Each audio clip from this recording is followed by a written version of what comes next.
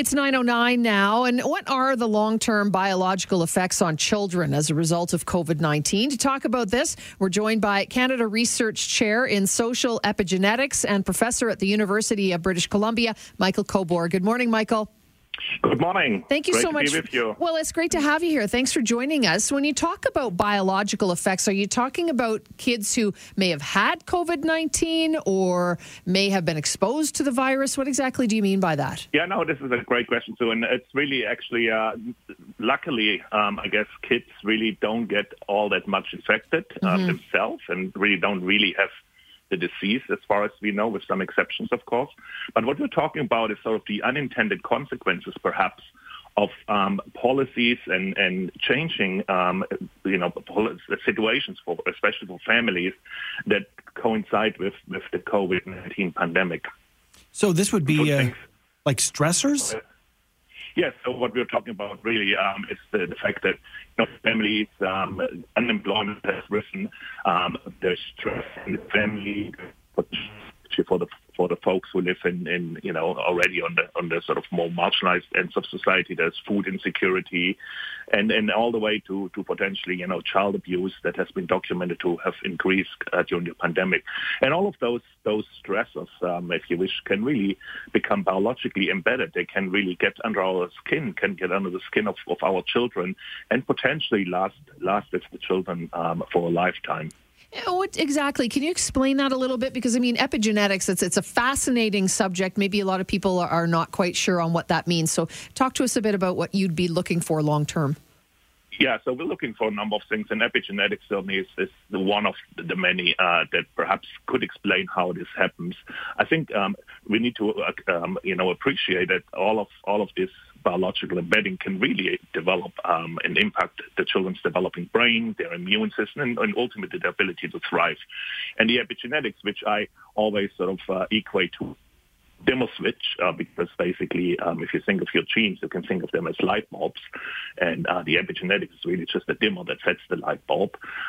Those light bulbs and those dimmer switches potentially can be affected by the kind of stress of family, reduced family income, stress in the family, food insecurity and the like.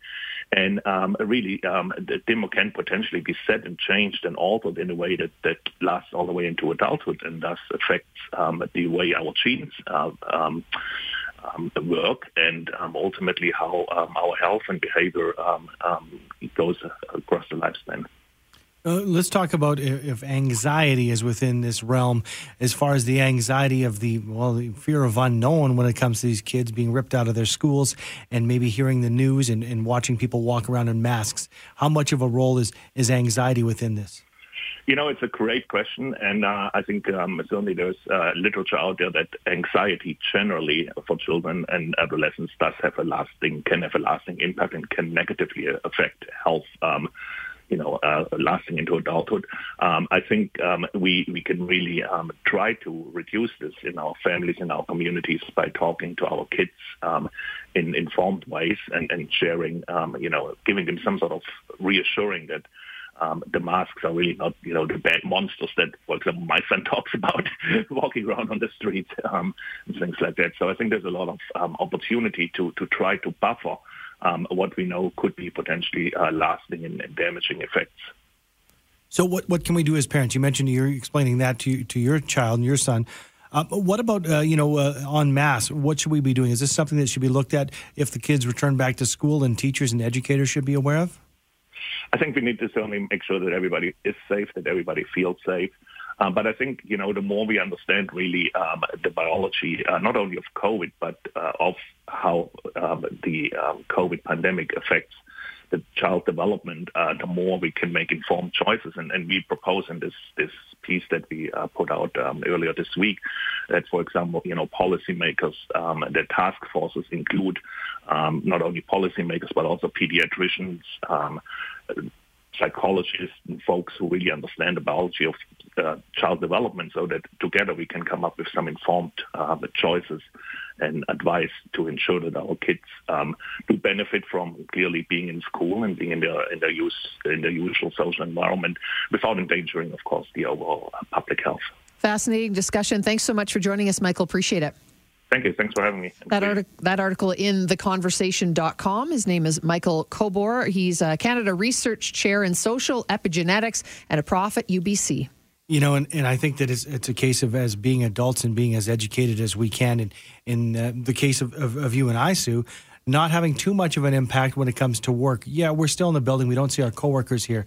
And then you go home and your family's there. We see more of our families, but the vast amount of changes that our kids have gone through, even though, yes, we have them wear masks and do their social distancing, it has got to be devastating to have that kind of a change. And sometimes maybe we don't realize it as parents. And, you know, I think that's the thing. We need to talk to the kids because they do see what's going on. They're seeing and hearing the news because we're listening to it.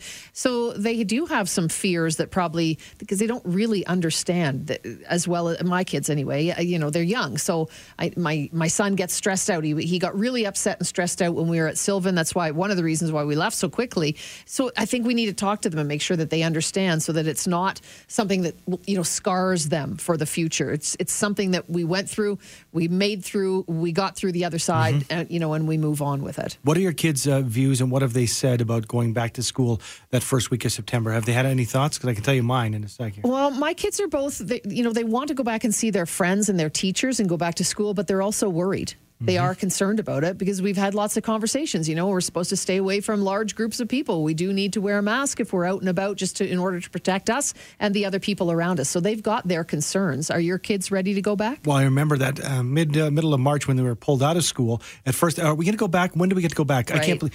And now that dynamic has changed. Are we going to go back for sure? Or are we going to still be taught online? You know, I've heard, and they've talked to their friends, and they follow the media, that we might partially go back or that we might still be doing some. So it's become a lot more real for them. Yep. And I think that they're realists, and they both roll with masks. They always have masks with them and that bottle of hand sanitizer. And they know it's ingrained now. And 6 months ago, they'd say, what are you talking about? Yeah, keeping them smart, right? Keeping them up to date and aware without scaring them and terrorizing them, because there's certainly no need for that. We just need to all be aware of what's going on and the things we can do to keep safe. That's it. It's pretty simple. But also, you throw in the fact that we've had these Black Lives Matter rallies, the amount of change that these younger folks have gone through since March. Yeah, it is mind-blowing and lots of questions to be answered by the adults. Most definitely. We will answer your texts. Get to those in just a couple of minutes. It's coming up on 9:17 now. Time for helicopter traffic for West District by Truman. Come visit the largest concrete-built condos in the city. Crowchild, an excellent drive out of the northwest this morning as you leave Tuscany, Scenic Acres, and Arbor Lake all the way down to the Bow River construction zone. You're sitting delay-free. Northbound lanes, though, is experiencing a couple of slow spots just due to construction. There's that ongoing right lane closure by 24th Avenue in the University of Calgary, and then further up by Sarcee Trail down to a single right lane for construction, and that is definitely slowing things down a little bit right now. Paving on Nose Hill Drive between John Laurie Boulevard and Crowchild Trail today will result in a number of lane closures until 7 o'clock this evening. And of course, watch for ongoing lane closures and speed restrictions at the interchange of 16th Avenue and Stony Trail Northwest for construction. Volume-wise, though, right now, eastbound lanes are a little bit slow approaching Valley Ridge Boulevard, but open up as you head out towards the Foothills Hospital.